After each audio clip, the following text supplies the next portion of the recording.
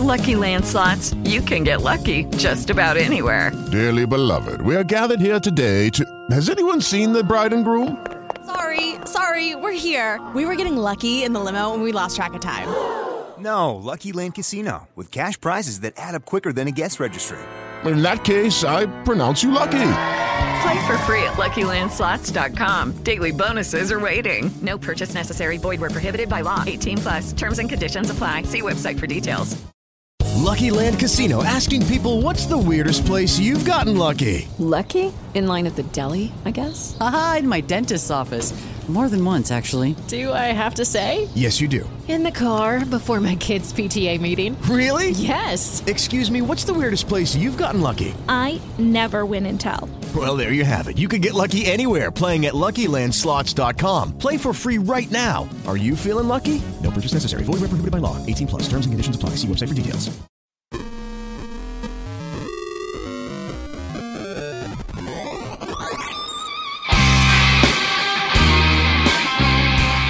What is going on, ladies and gentlemen? Welcome on into the Lineup Logic Podcast, daily fantasy podcast, bringing you lineup construction ideas for the DFS slate to come. We are talking Week 11 NFL, getting into the nitty-gritty here, baby. Lots of kind of tight pricing ranges. There's going to be some, highly owned players, as there should be, in some interesting spots. So you kind of have to... We're going to have to be judicious, I guess is the word. Judicious is the word I'll be using this week in our decision-making, trying to figure out how we want to construct. I mean, I think in cash games specifically, going to be a little bit tougher to figure out how and where do you want to go. There's a lot of clear core plays that I feel comfortable with, but we got to jump into this player breakdown and figure out what you guys want to do with your lineups. Hey, listen, patreon.com/lineuplogic. If you want to support the show, I appreciate it. Means a lot to me. I do a lot of work here to try and keep the lights on, and for as little as $3 a month, you guys can help us out over there. lineuplogicdfs.com. We have plenty of content headed your way. Of course, then we also have NBA show coming tomorrow, so keep your eyes open and ears open for an NBA breakdown of Friday's slate. But hey, let's jump into the player breakdown here for Week 11 of the NFL slate. All right, we're looking at quarterback here. I mean, it's kind of ridiculous that Tom Brady is not the most expensive quarterback, but you have Brady in Oakland here, $8,600, $7,400 on DK, the greatest quarterback of our generation versus the worst defense in the NFL. I mean, the highest total on the slate. What is not to like here? I don't know why this is the lowest salary we've seen all year from Tom Brady. I mean, he hasn't really exploded in the last month, but he's been very solid. Obviously, you'd prefer him in a game that's closer. You'd prefer him at home. But he does have one of the highest floors in the NFL. I mean, he doesn't have any rushing upside, but he's thrown 8 touchdowns in the last month. And if this game stays competitive, I mean, he's going to smash. And all of his competitive games this year, the Carolina and the Houston game, I mean, dude threw like 3+ touchdowns. That's kind of what you want. You hope that the Raiders can stay in this. The other thing you have to be concerned about is their ability to run the ball. I mean, they just have so many looks right now with Dion Lewis and Rex Burkhead. They're not necessarily a wide receiver-driven team. Chris Hogan is out. They have Gronk and Brandon Cooks, obviously, as great pass catchers. And James White has been a great pass catcher, and Rex Burkhead can catch passing touchdowns as well. It just... We know that if Belichick has his way, he gets a lead, he holds it, he runs the clock, and he hammers the run. And this team is good enough to run, and this Oakland defense is bad enough that you can run the ball on it. So, they're 28th in DVOA and they're 32nd in DVOA and 28th in adjusted fantasy points allowed to the quarterback. They're allowing the highest completion rate in the game, and they haven't yet forced an interception. So, and they have one of the worst sack rates in the NFL. I mean, they have a good pass rusher in Khalil Mack, but that's one individual. They don't have a very good sack rate. He could definitely throw 3, 4, 5 touchdowns with a clean pocket. You wonder what the Raiders are going to be able to do on the opposite side of the ball with the Patriots defense and mysteriously improving None of their real metrics getting better, but except for their touchdown rate. They're not allowing touchdowns. I just don't really know. I've been desperately trying to figure out what is wrong. What is working for the Patriots? It's not their sack rate. They're not getting more pressure. They're simply not allowing touchdowns. They're allowing completions. They're allowing passing yards. They're just not allowing touchdowns. That's all I can figure out. I cannot solve it. I don't know really what's different, but they have not allowed more than 20 points in like 5 weeks. So it's kind of a big deal because something has changed and something has improved about this defense. And if the Raiders can't get it going, then Brady doesn't really have to do much. And we've seen that in a number of matchups recently. I mean, 15 to 20 fantasy points is what you're going to get. But you also have a massive ceiling with this guy because he's a freaking robot. If you want to pivot, I think Alex Smith is the guy. I mean, Alex Smith is in a smash spot against the Giants on the road here. Both of these guys on the road, the only quarterback that you have at home who's really in a smash spot is Drew Brees, and we'll talk about him. But Alex Smith versus the Giants, $7,900 on FanDuel, $6,700 on DraftKings, which is a great price, I think. And he's going to be chalky. People are going to love him in this spot. No doubt, he's too cheap. There's no team that's allowing more points to the quarterback. They're allowing more than 2 passing touchdowns per game, 29th in adjusted fantasy points allowed, 29th in DVOA to the pass, 27th to the rush. I mean, Kansas City hasn't had a matchup this good since Oakland, and Smith smashed for 25 points. Now, the difference there is that Oakland put a shit ton of pressure on that offense because they got out to that early lead, remember? Amari Cooper. The thing that I really do like here, I think one of the things that we've been missing from Alex Smith's game recently that he has the ability to do is the same thing that Jared Goff did. And I mentioned this when I wrote up Sammy Watkins in Week 9. The Giants allow the second highest passer rating on the deep ball. And, Andy Reid knows this. He knows that you can go deep on this team. He knows, obviously we didn't have Janoris Jenkins in that spot, but we saw Marquise Goodwin go deep on this team last week. You can go deep on this team, and I don't know necessarily who it will be, and we never know who is going to necessarily score in an offense that kind of gets spread out and weird things. It could be Sharkhandrick West, and everybody throws their phone into the ocean.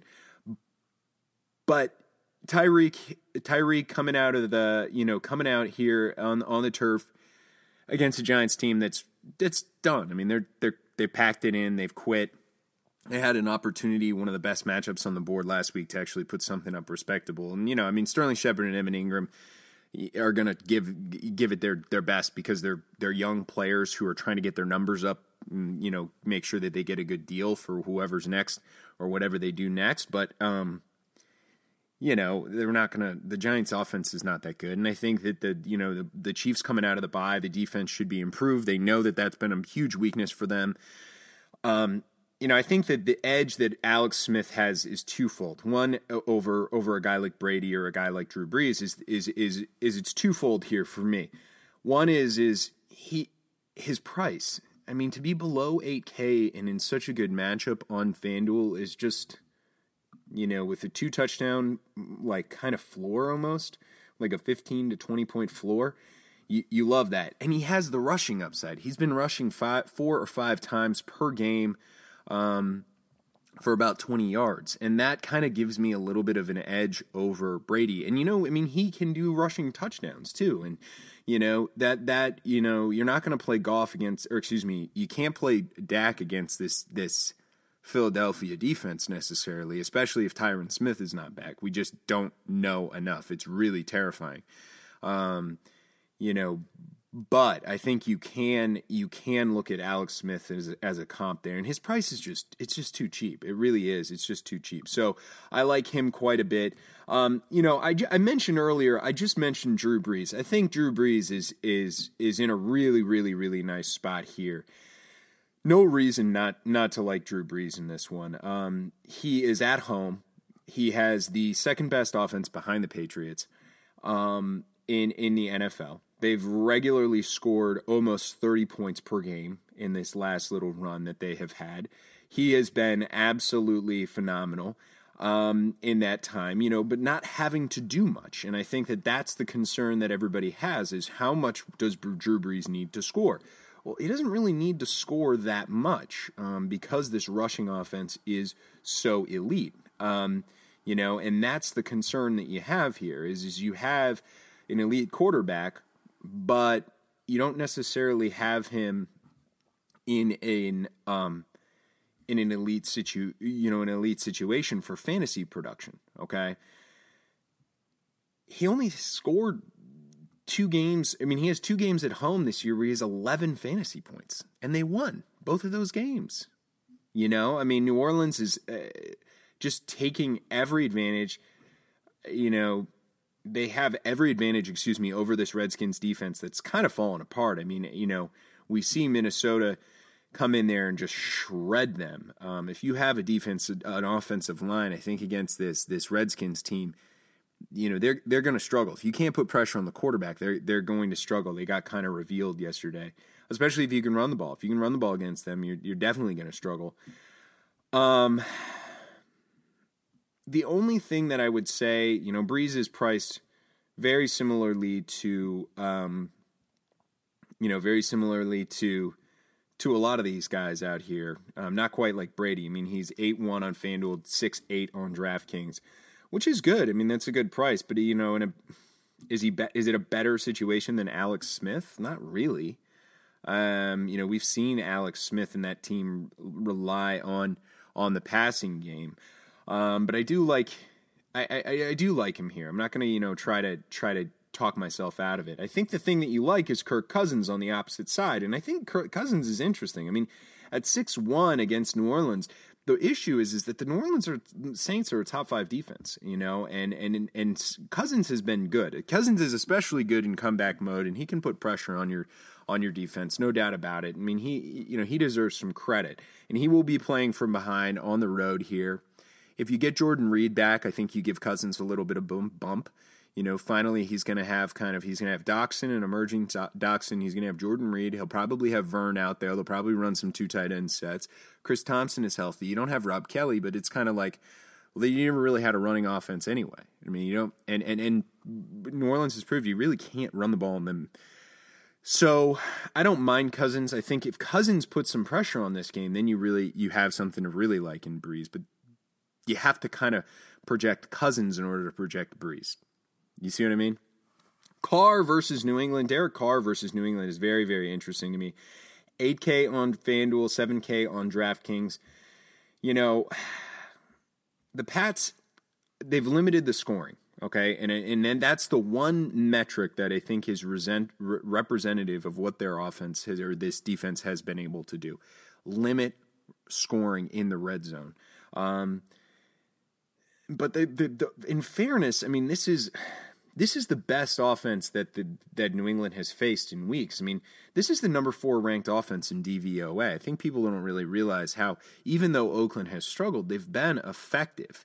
And part of that is just the ability to create yardage. I mean, they've been putting up a whole lot of yards. I really do like Derek Carr playing from behind. I like him at home. He's not been very good against pressure, but he also is one of the best offensive lines in the league, and the Patriots only have a 4.6% sack rate. That's bottom 5 in the league. They really don't have a sack rate. So, you don't really have a scrambler. It's not like Russell Wilson here, where you have a guy who's going to scramble, and create, massive plays just because of teams not knowing how to react or respond to him. That's not really Carr. He's a pocket passer. He's not really going to move around here. The Pats have allowed an average of 21 points to the quarterback, because they allow you to move the ball. I mean, they allow passing yardage. They allow 5 yards per carry. They allow almost 8 yards per reception. I mean, that's 31 and 30, 32 and 31 respectively in league ranks. So you're going to see the Raiders move the ball. I think that you feel comfortable saying that they are going to be able to put up some yardage. Will they put up points? Will those turn into touchdowns? I don't know. You do know they're going to be a negative game script. That's for sure. The question is he a better investment than Tom Brady? And the reality is maybe he's not. And is he a better investment than Alex Smith? Maybe he's not. The reason that you go to Alex Smith here is that you know that the Giants are allowing more touchdowns. That's why. If you want to spend down, you want to be different, I think there are a couple names that you could go to. As much as I love the recent performances of Case Keenum and Jared Goff, I just don't know. It's just crazy. Case Keenum is still only 5-1 on DraftKings. Now, it's a terrible matchup with the Rams. The Rams have been good, but that's just so cheap for one of the highest totals of the week. That's crazy. I think that's a good spot to go to be different. I think Kirk is interesting in a way to be different there. I already talked about him a little bit. But I think that this Tampa Bay Miami game is very, very interesting. Let's talk about Jay, and we'll talk about Ryan Fitzpatrick. Jay is 6,654 on DraftKings. It's a solid opportunity to kind of build a little bit of the momentum that he's had. He had Oakland. And he had a nice game against Oakland. It's a bad defense, and he was at home. He had a good defense in Carolina. He still put up 2 touchdowns, 1 interception, but solid 75% adjusted completion rate.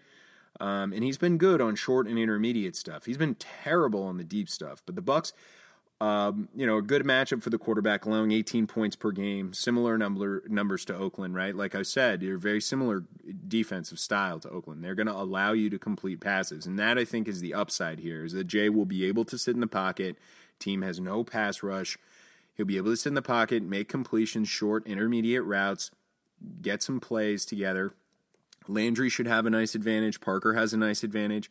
Jay not under pressure is in a good spot. That's what you like. He had 24 points in that Oakland game. So that's not bad. He's been throwing the ball more, 37, 42 attempts in the last couple. We have a running game that, we have a team that, has been playing from behind for a lot of the year, and they're not necessarily a run-first team. They feel comfortable throwing the ball, so you don't really worry about necessarily game script affecting him in this way. But this is the lowest scoring offense in the NFL. Literally. The Dolphins are the lowest scoring offense in the NFL. So that's a contrarian move for me. I think you can't go to Jay even with the value unless you really feel like then you get the ability to stack up, some really sweet high-priced assets, which we don't have this week. Like, you don't have to pay up for 1,000,001 high-priced assets in this game, or across the board this week. So it's kind of a concern.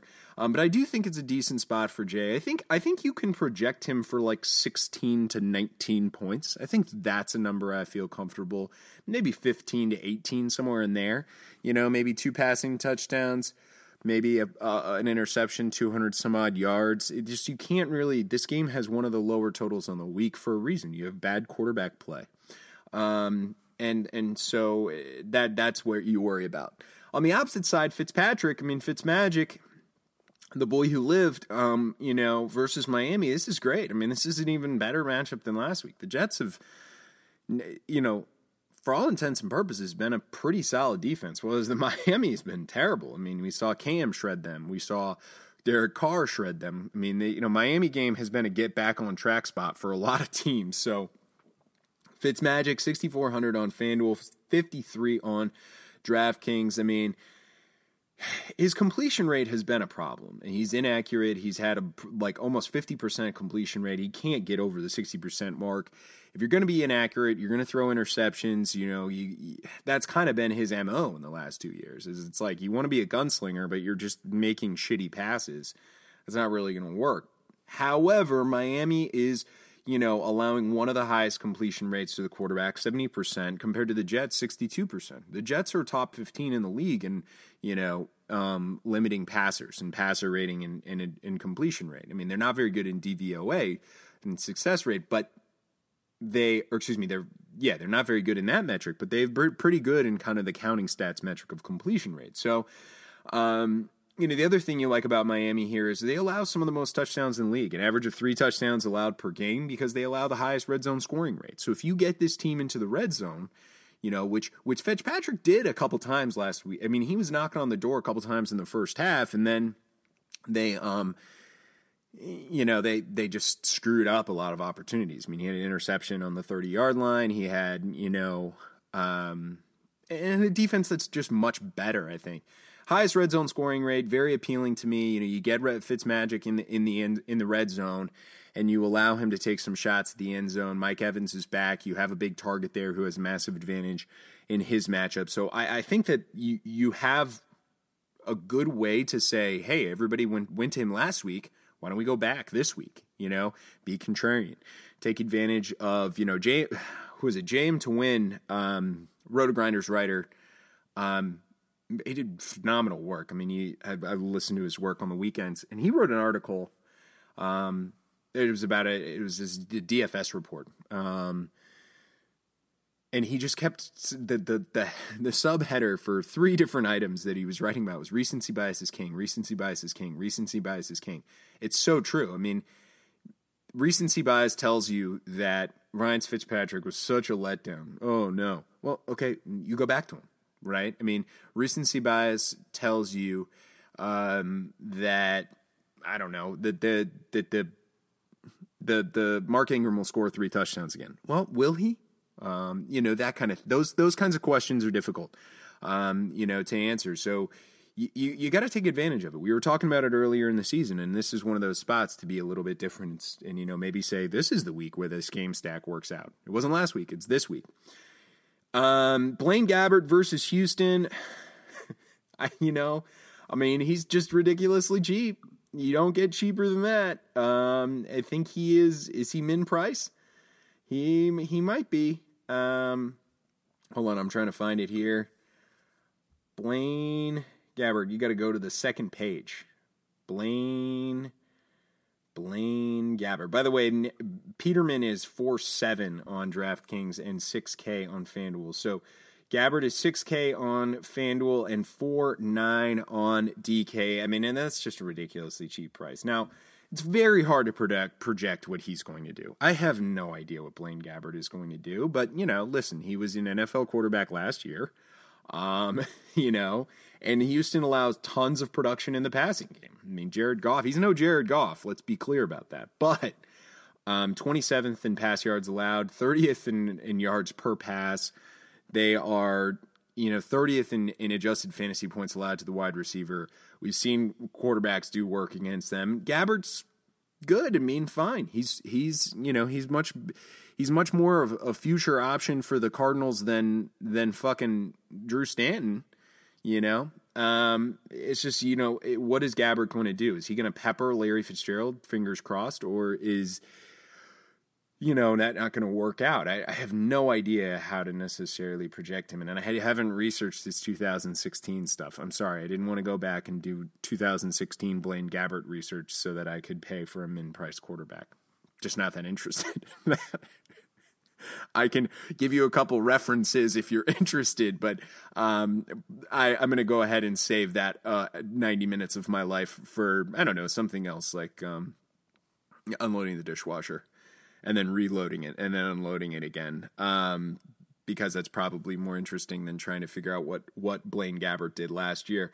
Let's go on to the running backs, and I hate unloading the dishwasher. My least favorite job. It's up there with folding laundry. Folding laundry is not as bad as unloading the dishwasher, but unloading the dishwasher is my fucking kryptonite. I hate it. I will eye roll like I'm 13 years old again when the dishwasher is done with its cycle and I realize that it's it has to be unloaded. Oh my God, kill me. Anyway, all right. Running back, you've got some nice options at the top of the slate. Obviously, you got Todd Gurley, high total on the road, however, okay, high, but we don't have, Lev Bell, or anything, and you have Leonard Fournette, and you go, okay, well, Leonard Fournette, there's a great quarterback or running back option. Well, Cleveland is a terrible rush matchup. He only played 50% of snaps last week. I don't trust Doug Marrone. It's going to be kind of cold. I mean, they're going to want to run the ball anyway, but we haven't seen running backs. I mean, he could definitely knock one in on the goal line, no doubt about it. I just don't necessarily know if I want to pay for $9,300 for a running back whose snap rate is going down and has a terrible matchup against one of the better rush defenses in the league, and he's in the doghouse. That doesn't really set up as a safe situation in my mind. Gurley's price is really nice given the total, given game script, given the fact that he won't come off the field. I think that A7 is reasonable. I think it's a great spot to just say, trust the volume. That's kind of the problem is the one issue is the matchup here is nobody is better against the run than Minnesota. I mean, literally, there was, I can't even remember, I think it was like through week 10, they had not yet allowed a rushing touchdown. So this rush defense is something else, and he's on the road here. The volume is nice. He will have to play the fourth quarter in this game because it'll be competitive, but could you see this game be a lot more low scoring than what these two teams have done in the last couple matchups? It's possible. It's very possible. So I think you go to Kareem Hunt, and Kareem Hunt will be an easy one. People will feel really comfortable with Kareem Hunt. 8.6 on FD, 8K on DK. The question you have about Hunt is he worth the investment based on the fact that we haven't seen him score a touchdown since September? That's the real worry that you have here. I mean, he has the highest broken. The talent cannot be doubted. It's just the volume that he has not gotten recently is a problem. Highest broken tackle rate in the NFL, third-ranked offense matching up with the 28th-ranked defense. This is a phenomenal spot for Smith. It's a phenomenal spot. Everybody, I mean, all of them. No team is allowing more fantasy points than the Giants. They're allowing 132 rush yards per game and over 4 yards per carry. The interior linemen of Mitch Morse and Laverne Duvernay-Tardif, yeesh, hard to say that one. They were back. They were back and healthy for the Cowboys game, but they struggled there. And negative game script, Kareem Hunt didn't even get the ball. I mean, we saw when it was his season low in touches. The one thing I did do was, listen, I looked at what did Andy Reid do with the rushing game out of the bye last year and the year before, and it's good news, okay? Really good news. Spencer Ware last year, 131 on the ground and a touch. Sharknado in 2015, 2 touchdowns, 80 yards on the ground and 80 yards through the air. He had 1 receiving, 1 rushing touchdown. Now, is that predictive? No, it's not predictive at all. It's just maybe the fact that Andy Reid is going to put his team in a really, really good situation, positive game script for the first time in a while for Hunt. He should be able to carry the ball to victory. But then again, who knows? I mean, Andy Reid is a weirdo, and he does stuff that you don't expect. So that's, I think that's overthinking it. You're overanalyzing if you don't think that a running back in the best fantasy matchup for offense is not going to, and one of the best offenses in the league is not going to be productive. There's just no reason to overthink it. He's going to be highly owned in cash. You can hold Kareem Hunt in there and feel good about it. Now, Mark Ingram is the other guy. Listen, chase it straight down the street, man. 3 rushing touchdowns. Are you kidding me? My season-long teams are just fucking crushing right now because I have so much Mark Ingram. But I don't know if it'll make a difference anyway. There's a lot of early season injuries. We should chase a 3-touchdown, guy in the best offense in the NFC, who's a home favorite with nearly 30-point total against a team that just gave up 100 rushing yards and a touchdown to Latavius Murray, behind an offensive line that isn't nearly as good as the Saints. I mean, that's the thing we continuously forget is this Saints offensive line is just dominant, absolutely filthy. 5 yards per carry for him and Kamara, no doubt about it. They are good. And here's one of my favorite things. Washington is 31st in red zone rushing success rate. They've allowed 6 touchdowns. They're one of the highest success rates in the NFL. Yikes. I mean, I don't know. I mean, you can't call it a lock for a touchdown, but the Kamara effect is the problem, but Ingram still has 66% of the team's carries inside the 5. He has just as many rush touchdowns inside the red zone as Todd Gurley. You're getting him at a discount over Gurley in a much better matchup. He's not going to catch the ball, which I think limits his appeal on DraftKings. I think that's fair if you want to say, well, he doesn't catch any balls anymore. He doesn't. I mean, he really doesn't. He hasn't caught any really passes, a lot of passing work in some time because they have Kamara there, and he's, so useful. And Kamara has been phenomenal. I mean, he hasn't seen, the last time he saw targets was the Bears game. which was competitive. But in the Bucs and the Bills game, they didn't really even have to pass it to him. But God, I mean, the dude since the Lions game has not had less than 4 yards per attempt. In fact, less than 4.2 yards per attempt. The Bears got to him the best. It just 5 rushing touchdowns in the last 4 weeks. You know, I mean, he's an animal, and the reality is that this matchup with the Redskins is a very good one. It's, you know, let's not overanalyze this. It's a good one. They are, you know, could they buckle down and try to limit the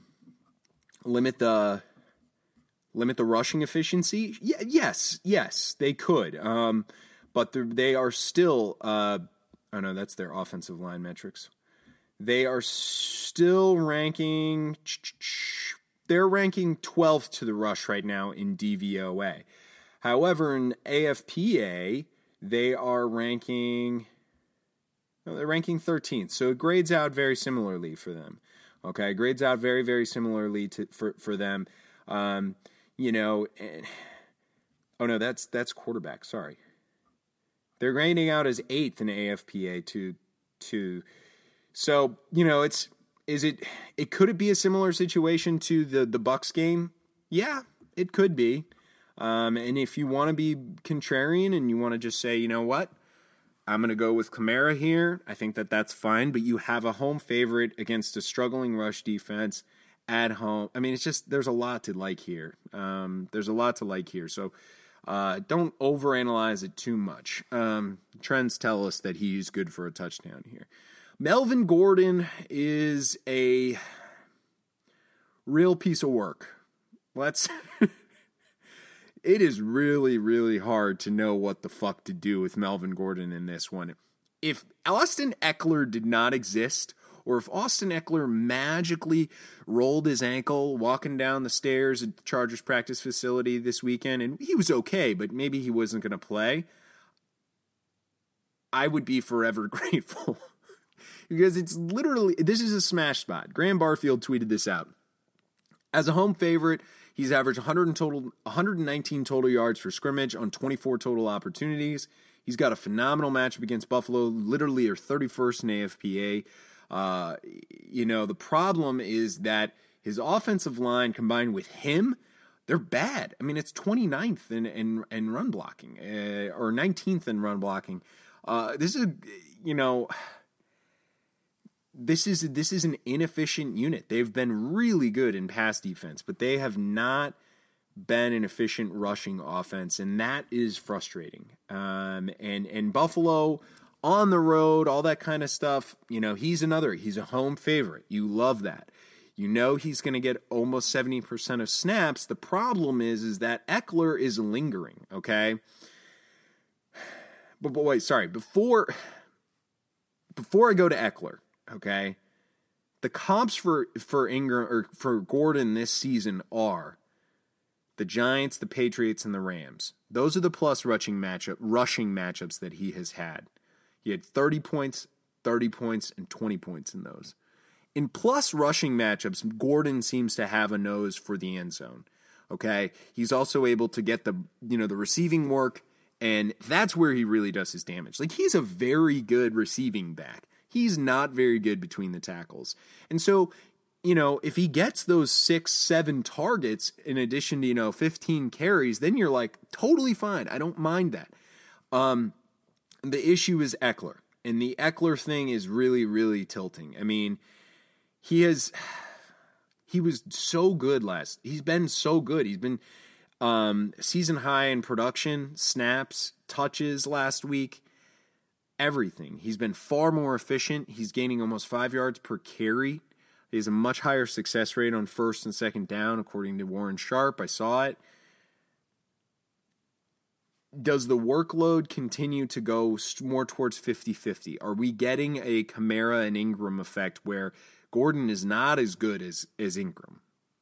And this offensive line is not an automatic. I mean, you have the best offensive line from a rushing perspective in New Orleans.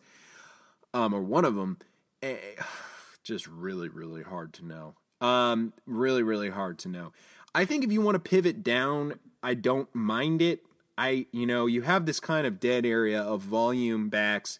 Kamara is very interesting at 7.5, especially on DK. I think you could very comfortably say, yeah, I'm going to play Alvin Kamara. Like, there's no reason to doubt that he's going to get 15 touches. He's got a great matchup. He's at home.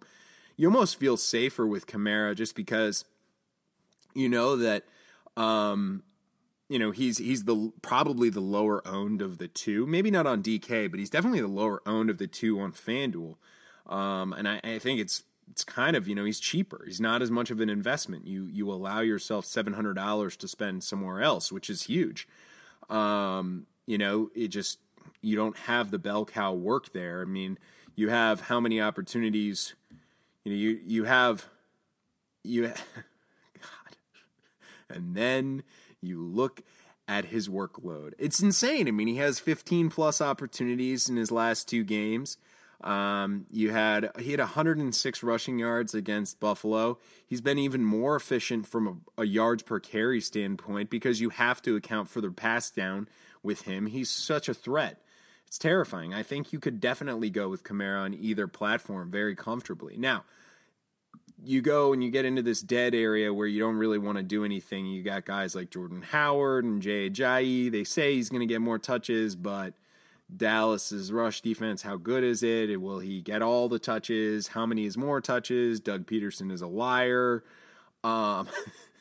You have Chris Thompson, negative game script. New Orleans allows receiving yards. I think that's an interesting DraftKings play in tournaments.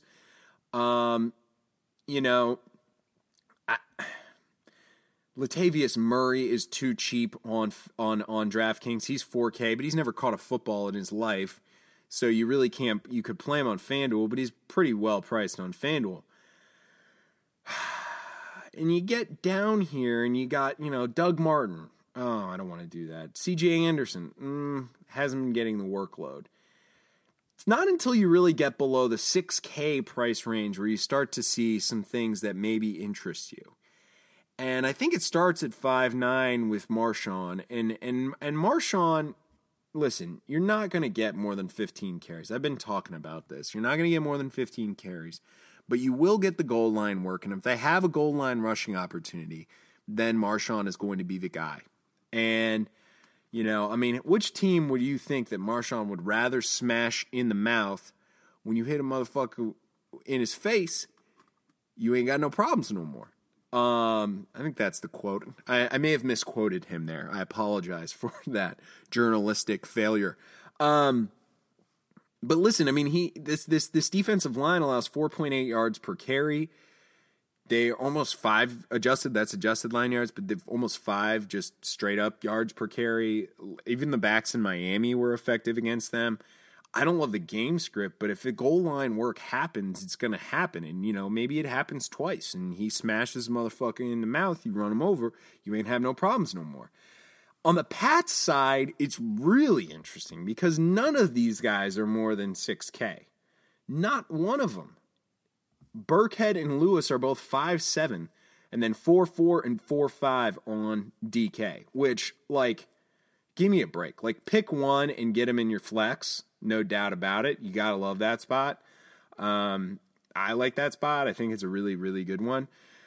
And you have this situation where they are both getting about 15 opportunities per game, and Lewis is going to get the rushing work, and Burkhead will probably get 9 carries, 4 or 5 targets. And this offense is so productive that you could easily pay off the value. The question is that 30% snap rate that goes to Lewis, the 30% snap rate that goes to Burkhead, and then the 30% snap rate that goes to James White. Who scores the touchdown? Belichick is going to keep us guessing, and it's really, really hard to decipher that. If I had to go with anyone, I'm going with Dion. I think Dion has the most explosive rushing ability, and in positive game script, Dion will be the guy that they lean on. I think on FanDuel, on DK, you could definitely go to Burkhead, knowing that he has the ability to catch the ball. But I mean, we treat Dion Lewis like he's not going to catch the ball. This isn't LeGarrette Blount. This isn't Jordan Howard. Like, this guy is a phenomenal receiving back as well. And if he gets into, is on the field for a 2-minute drill and Brady's audibling, then Dion Lewis is going to catch balls. Like, he's still got targets. Like, in that little range in October, he was getting 5 targets a game. It's not like this guy can't catch the football. I think that's the thing you have to forget. He's also probably going to get goal line work because Gillislee is inactive, which, God, what happened there? 3 touchdowns on opening night. I took my victory lap, and then I just slowly hobbled to the floor around that track. Victory lap, I don't know. The other option is Jamal Williams. Jamal Williams is going to be the only back in Green Bay. He's going to get volume. I mean, he got 20 touches last week against Chicago, but, you're in Baltimore. Baltimore's defense is very good, and I don't really think that they're going to allow much production to this offense, period. Other than that, I mean, we know Alex Collins is going to be the lead dog versus Green Bay, but we thought that Jordan Howard was in a good spot. That didn't happen. There's just not a ton to love as far as, feeling like you have a positive grip on what things are. Now, it's tough. It is. I think you stick towards the top of the slate and you stay with the guys that you trust in cash games and you trust the volume. And there's really no volume that's better on this slate than Gurley, Hunt, Ingram, Gordon, and Kamara. I mean, Howard and Ajayi are a close second there. But I don't know. All right, moving on to the wide receiver. This is also a complicated space. Okay, this is a complicated space this week. And you're going to have to just plant your flag on some guys. And the thing that I think that one of the things that I would encourage you guys to do as we get later into the season, people are tilting more and more, okay? They're tilting out of their minds because things have gone well in certain spots and things have gone poorly in other spots. And, chalk has hit and then chalk busts and, you're one play off. I mean, I was one play off last week from being perfectly fine. And instead I was, I got destroyed. That's that Fitzmagic for you. Fucking A. Fitzpatrick. I think when it comes to wide receivers, you have Michael Thomas. He's the highest priced option. So let's talk about him. Norman won't shadow him. They haven't all year. He moves around the field. I saw this tweet from Adam Levitan. I believe it was Adam Levitan, or it was Peter Jennings. I'm not really sure. He's moved into the slot 20% of the time. And out of the slot, he has gotten almost 50% of his targets there. Breeze loves him moving out of the slot. They don't move these corners around, so he's going to line up in the slot. He's going to be productive there. We've seen him start to get this elite market share. Even on the outside, Breeland is not that great. I mean, he's grading as a 47 via PFF. Thomas is now second to only Antonio Brown in the market share of air yards. He's tied with AJ Green. He has a 41% of his team's air yards versus 40% to DeAndre Hopkins. I mean, he should be treated this way. Like, he belongs in this category because he's also on the best offense in football, or the best offense in the NFC. So you gotta love the best wide receiver on the second best offense, who is now getting more and more targets on a regular basis. And we saw, I mean, this Washington defense is good, but they're not perfect. They're not perfect. So I think you could certainly see a decent game from Michael Thomas, but Mike Evans is too inexpensive. I mean, he's 7.8. I mean, by the way, Michael Thomas at 7.4 on DK. It's pricey, but it's not that pricey. It's not that pricey. He's less expensive than Mike Evans, and that really doesn't make a lot of sense. But Mike Evans 7.8 on FanDuel, I think he's a better value. 7.9 on DK. I mean, we talked about the red zone success that you have against Miami. Mike Evans, that big target. We know Fitz hit him in the red. Fitz hit him for a touchdown in Arizona. Now, that's really the only spot that we have to compare because he didn't really do anything in the New Orleans game. He's had 2 weeks off. He apologized to the media.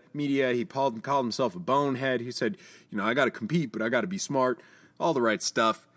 Clearly probably back on Dirk Cutter's good side here. Smash matchup. I mean, the hard part is how many targets is he going to get? You have to think Fitz is going to be able to find him. Fitz knows how to find Brandon Marshall.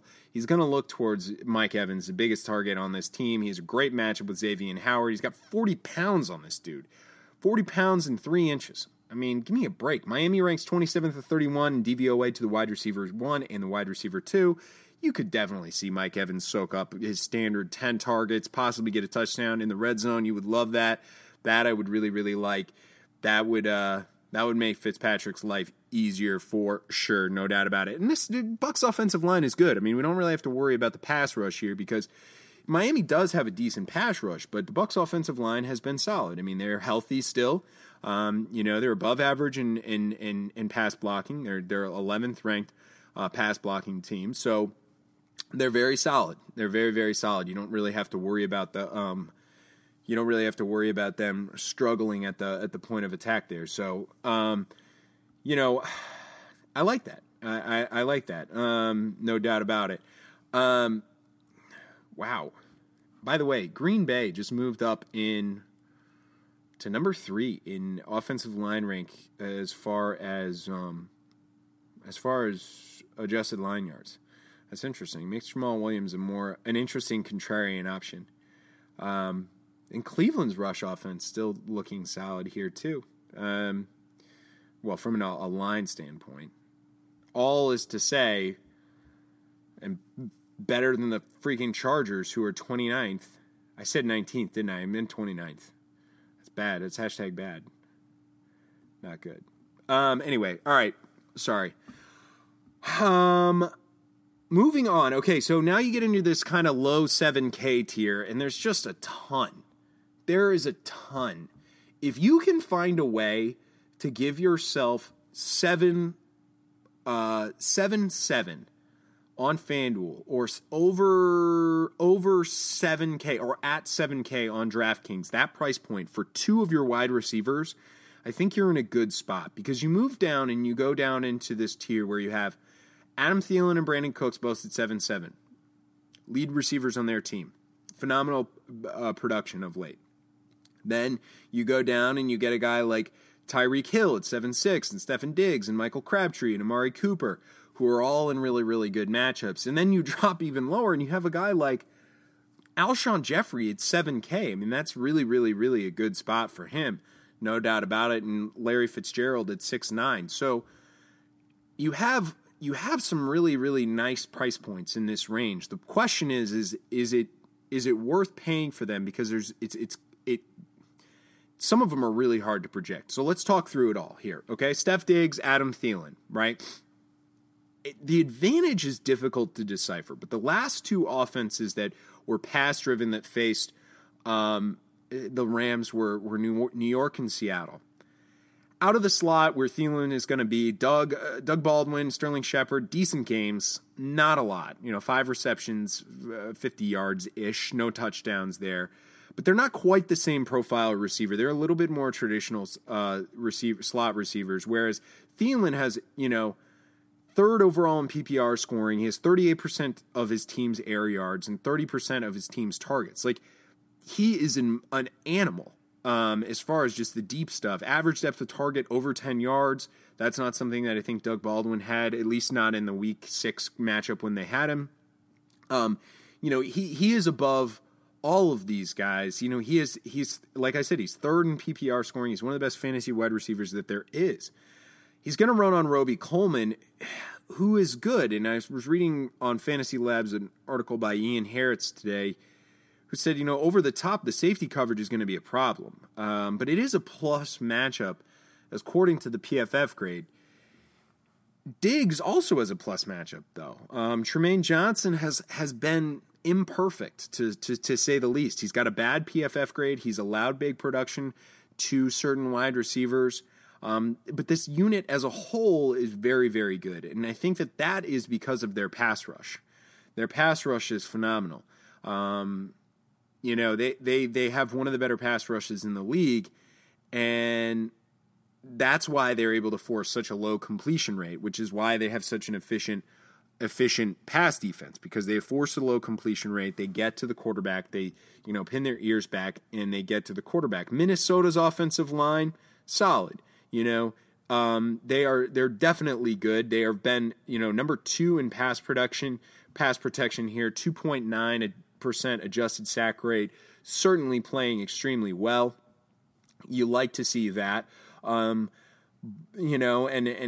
that's something that I think that you can't be overstated. Like if Case Keenum has time to let these guys develop these routes, someone's going to score. Like this is the identity of that offense.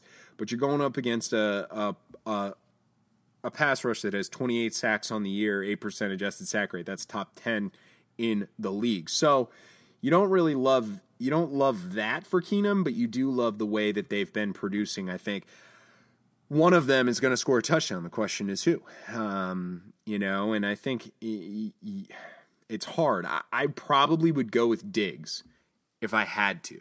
If I had to go with, I would probably go with Diggs. But there's a couple guys I like even more at that price range.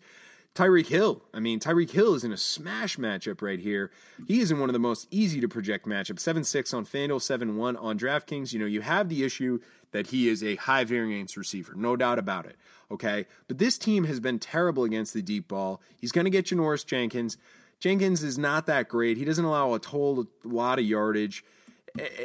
And the Giants' pass rush is not that good. So he's going to move around the formation, and unless Jenkins sails out to stay with him the whole time and he ends up getting like an Eli Apple, it's over. Eli Apple is allowed 0.35 fantasy points per route. And, Jenkins is good. He's not great. He's been getting blown up this year, and I think that's partially just because he doesn't really care.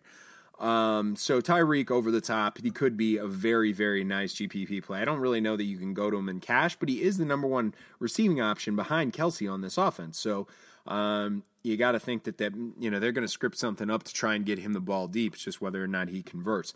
Brandon Cooks right there as well versus Oakland. Brandon Cooks is 7-7 on FanDuel, 7-1 on DraftKings, and we'll see exact same price, as Adam Thielen, and this is why I was saying, this is kind of where you need to be for a couple of these receivers, Adam Thielen and Tyreek Hill. So, you like this. The Raiders secondary is the worst in the NFL against the deep ball. Cooks could just crack this whole thing wide open. He has a pretty clear 10-point floor on DK in the last couple weeks. 8 targets per game in the last 3. He leads the team in air yards, especially without Chris Hogan there. There's no threat to his air yards or his deep work. We saw, this is the best passing matchup that he has had against the secondary since really that game against Houston. Houston is a similarly terrible secondary. And he smashed. 2 touchdowns in that game. Now, of course, one of them was that late, scramble touchdown, a kind of fluky garbage time, but not garbage time, but like comeback time. And Houston put a ton of pressure on the Patriots offense. Brady threw 5 touchdowns. What you worry about is if Brady only has to throw for 2 touchdowns and they run for 2 touchdowns, then how many of those touchdowns go to Cooks versus a running back or a tight end? There's just so many mouths to feed that you're not guaranteed the Cooks touchdown because he's not really a red zone target necessarily. Chris Hogan would be more interesting if he was playing, but I don't think he's going to play. And then on the opposite side of the ball, you have Crabtree and Cooper. Crabtree and Cooper, very, very reasonably priced. Michael Crabtree, 7.5, 6.3 on DK. I love that price. That is almost a lock button price for me for Michael Crabtree in this matchup on DraftKings. Amari Cooper 7.3 and 6.4. I would definitely go with Crabtree over Cooper just from a volume perspective. I think they allow more completions. They're going to see a ton of passing work, and I think in that situation it probably lends itself more towards Crabtree getting the volume. He's more reliable in crunch time. I just like him more. On the surface, the Pats D is bad. Tons of completions, tons of yards, tons of receptions, low sack rate, but they've been phenomenal in the red zone, and I said that. They've only allowed 50% of the trips to the red zone to end in a touchdown, and in the last 3 weeks, nobody scored more than more than 2 touchdowns on them. That's it. That's what you worry about. They've shut down some productive duos. They shut down Evans and Djax. They shut down Atlanta. They shut down, but they allowed some receiving touchdowns to those guys, So we saw the receiving touchdown from Julio. I mean, Julio, even though it was a rough outing in general for the Falcons, Julio had that touchdown and had a productive fantasy game. So you have to think that there's something there. We also saw last week Emmanuel Sanders in negative game script crush. I mean, he had over his highest receiving numbers on the year, over 100 yards receiving on multiple targets. So even with a bad quarterback, you have to like the fact that Osweiler was able to get the ball to Sanders so easily. And I think that kind of makes me feel good about Cooper and Crabtree. The Pats corners grade well. I think that can be deceiving, though, because, you see the Pats corners grade well as far as PFF grades go. Okay, great. But as far as DVOA goes and other measurables, this team is not very good. So it's not necessarily an apples-to-apples comparison, and the Rams are the opposite, right? So it's not always a perfect situation.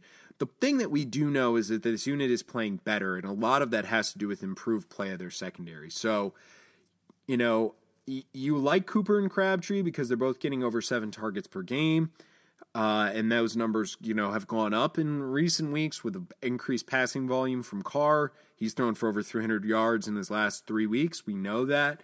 They're going to be playing from behind. We know that. It's just you worry about the touchdown upside. Belichick is very, very crafty. It's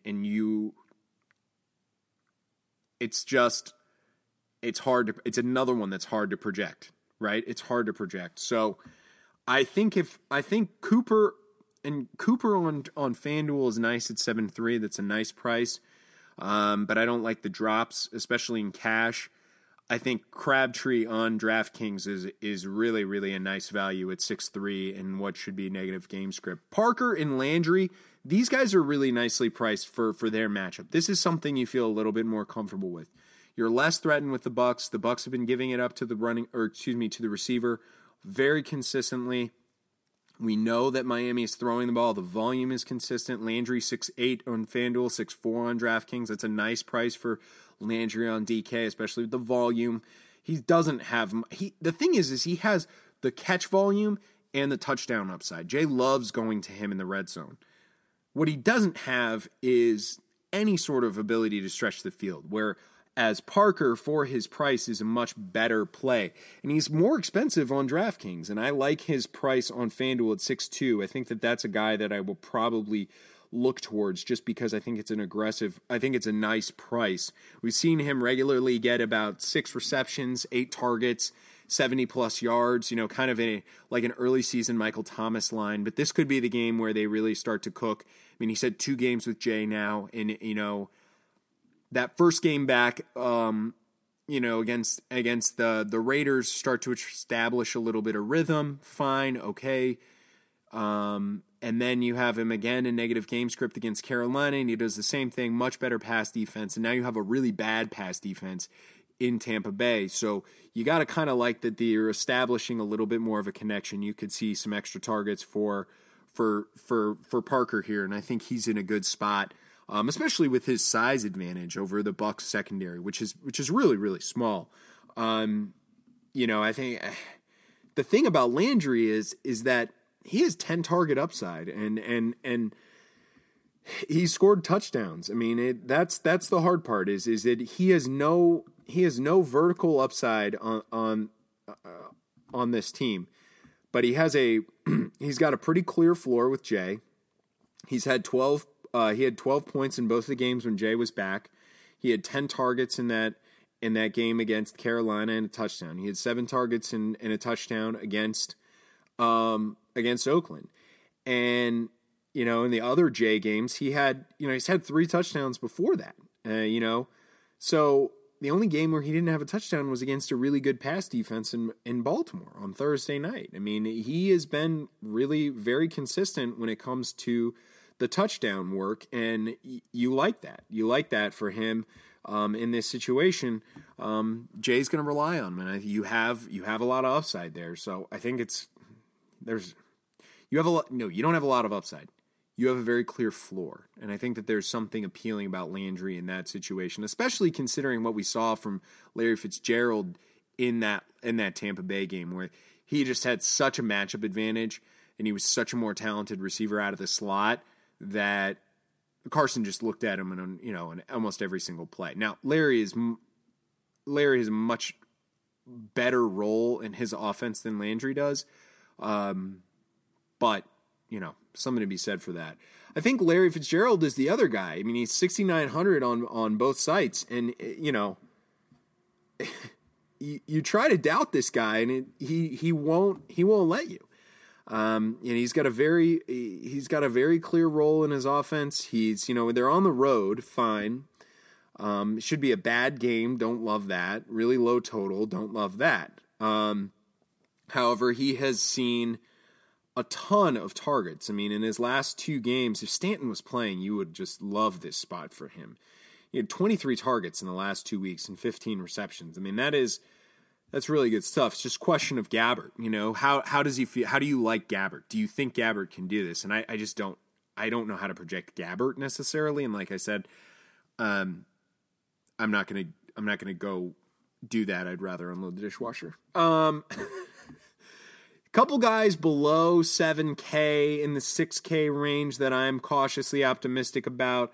Deshaun Jackson, I think, is a really nice tournament play as usual. He got some target work, but I think without Mike Evans there, he probably attracts more safety help over the top because that's all you got to worry about. And you have Miami. We know that Miami's not a great secondary, deep balls, everything. So we certainly could see Miami struggle with Jackson here. I think he's in an interesting spot. He's only 5-1 on FanDuel or on DraftKings. That's just so cheap. I love that. I think that you have a couple guys here below this price that are interesting. Marvin Jones is interesting too, by the way. This is the recency bias thing. I mean, we just saw Devontae Parker smash this team. Okay, we just saw him smash this team. He had a really good game against Pittsburgh. He had a really good game against New Orleans. Those are really good. Those are good pass defenses and some good corners there. Jones is gonna get. Jones has struggled last week, but taking advantage of recency bias and saying everybody who basically is saying that this isn't a good matchup. There's no reason to like him. That's just not the case. I mean, he was so good in those last couple matchups. I think that there's no reason not to think that he is in a good spot here against Chicago and won't get the target volume. I mean, McCourty has done a phenomenal job at shutting guys down. It's documented. Like, don't tilt that. I think what you can't overlook is the fact that you have 3 games in a row where he had over 10 targets, and then all of a sudden, Cleveland comes around and he gets shut down. Well, that's really good cornerback play from McCourty, a healthy McCourty coming off the bye too. So that's something to look at. I think 2 guys that I think I'm cautiously optimistic about: Jeremy Maclin, 3 guys: Jeremy Maclin, Sterling Shepard, and Robert Woods. If Robert Woods is getting Trey Waynes, you have to like that. It's easily the best matchup on this team. You don't know who he's going to guard. If Xavier Rhodes guards Sammy Watkins, then fine, but he might guard Robert Woods. And I don't think we're going to find out. So, we're not going to find out beforehand. That's for sure. Jeremy Maclin, though, I mean, attacking wide receivers, attacking the Packers with wide receivers is absolutely a good idea. Now, he's very reasonably priced, especially on DK. I mean, he's $4,500 on DK. And right before the bye, I mean, he came back, he was healthy, he saw 14 total targets, and in that Titans game, he went 9 for 8. Similarly bad pass defense in that Miami game. He had a touchdown. I think that Flacco knows that this is his number one wide receiver. They're going to be at home. They're going to, Green Bay is not a good offense or good defense, but they are a decent. They are a decent rush defense. So in passing down situations, I think Maclin is very, very interesting because you can't go to the tight end against Green Bay. He's very inexpensive. Very inexpensive. I think he's an interesting option. And Sterling Shepard will be one of those recency bias guys. Everybody goes back to him. And listen, he is the alpha and the omega of this offense right now because there's just no reason not to think that he is in a good position here. Shep, 6,300, plenty of volume. Kansas City's pass defense has been bad. The question that you have is do they figure it out coming out of the bye? And if they have more pass rush that's healthy, are they able to get to him? He's going to get the volume. He's pretty much it. He's the only option. But he's also the same price as Dez Bryant against Philadelphia. Now, Philadelphia's pass defense, I know, is kind of an illusion. They have not been, they've been good. It seemed like they were bad earlier in the year, but that's tough. That's a really tough price not to like Dez at 6,200. Last guy, a cheap option here. Sorry, forgot about this one. Well, two cheap options. Alshon Jeffrey increased targets, 7K. Too cheap.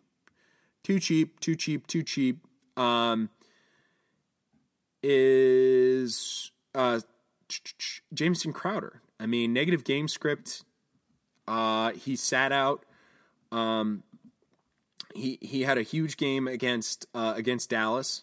He had 11 targets last week against Minnesota because of negative game script. He had to sit out the Seattle game. Now he's clearly healthy again. 11 targets? Are you kidding me? You're going to get negative game script against New Orleans. You're going to get the interior slot. The outside is very, very, very tough to work against New Orleans. But I think that Jamison Crowder is in an interesting spot here too. So you got a lot of names, man. There's a lot of spots that you can go to. You kind of have to decide what you want to do at tight end. I think in quarterback. For me, tight end and quarterback always dictate what I want to do with the rest of my lineup. And I think Travis Kelce is the smash play, obviously. I don't know what else to say. The Giants have given up a touchdown to every single tight end that they've faced in the last month. It happens. It's automatic. Death taxes and Giants tight ends or touchdowns against the Giants. I don't love paying up for a tight end in cash. I went to Gronk last week. He did fine. He didn't burn me, but it was Gronk or Garrett Selleck, and Garrett Selleck outscored him. The only issue that you have is you don't necessarily have a very deep, cheap tight end set this week. I think you have a guy like Jared Cook. That's the other one that I'm interested. And he's at home, high total, a lot of passing. I think you're going to see plenty of volume for him. In the last 3 weeks that they've thrown it more, he's had 21 targets in 2 games over 100 yards. This guy is going to catch the ball. That game script will get him the ball. He's running routes. He is Derek Carr's second favorite, third favorite wide receiver in a given matchup. Now, the Patriots have not allowed a ton of points to the tight end, but I think the combination of game script, home matchup, the recent volume, that adds up to me really liking Cook in this situation. If you're going to have a lot of scoring, then you could certainly have a nice game from Cook here as well. So decide what you want to do at tight end. I don't think that there's really any good tight end punts. I'm going to be honest with you. Maybe Vern. I think Vern is interesting in this situation, especially if we don't get, if we don't have Jordan Howard, not Jordan Howard. What's his name? The other guy, the other wide receiver, you know what I'm talking about. Vern. Okay, go to Vern. He's 5,200 positive. Same as Cook. Game script. You like the volume that he's going to see. He saw 11 targets as well. We know Cousins likes to pepper the middle of the field. That there's no doubt about it. Tyler Kroft. I don't know. I think his price definitely demands attention.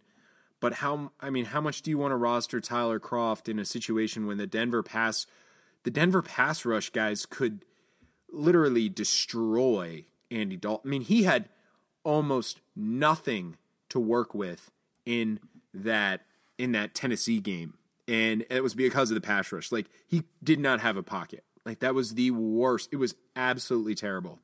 And he won't have a pocket again against Denver. I mean, there's just no way. This offensive line is so bad that you have to only really play Bengals against teams that have no pass rush. Defense, Jaguars. Yeah, I mean, Jaguars against the Browns, no doubt about it. They probably won't have Deshaun Kaiser. They're one of the most turnover-prone teams in the NFL. They're not really even going to be able to throw the ball that much. Jacksonville is in a great spot here, no doubt about it. I also really, really like the Chargers defense. I think they are a phenomenal point-per-dollar play. I mentioned them on the other show. On FanDuel, they are, easily one of the best values on the slate. As is Arizona coming off the bye. You kind of have to like them. Cincinnati, if they're healthy, I think 4,500 is a very, very good price to pay for them. But I love the Chargers sack upside against a bad Buffalo offensive line at 4,300. That's just really, really nice. I think that they've shown a clear floor in what they've recently done. So very interested in them. No doubt about it. I think that that's a good price for that. Kicker. I mean, you could really pay up for kicker this week. You have a lot of really good offensive kickers. Gostkowski, Lutz, Butker, all the 5K guys are really interesting to me. I think that they all have really a lot of upside. And then if you want to drop down, I don't mind a guy like Giorgio Tavecchio. With the ability of the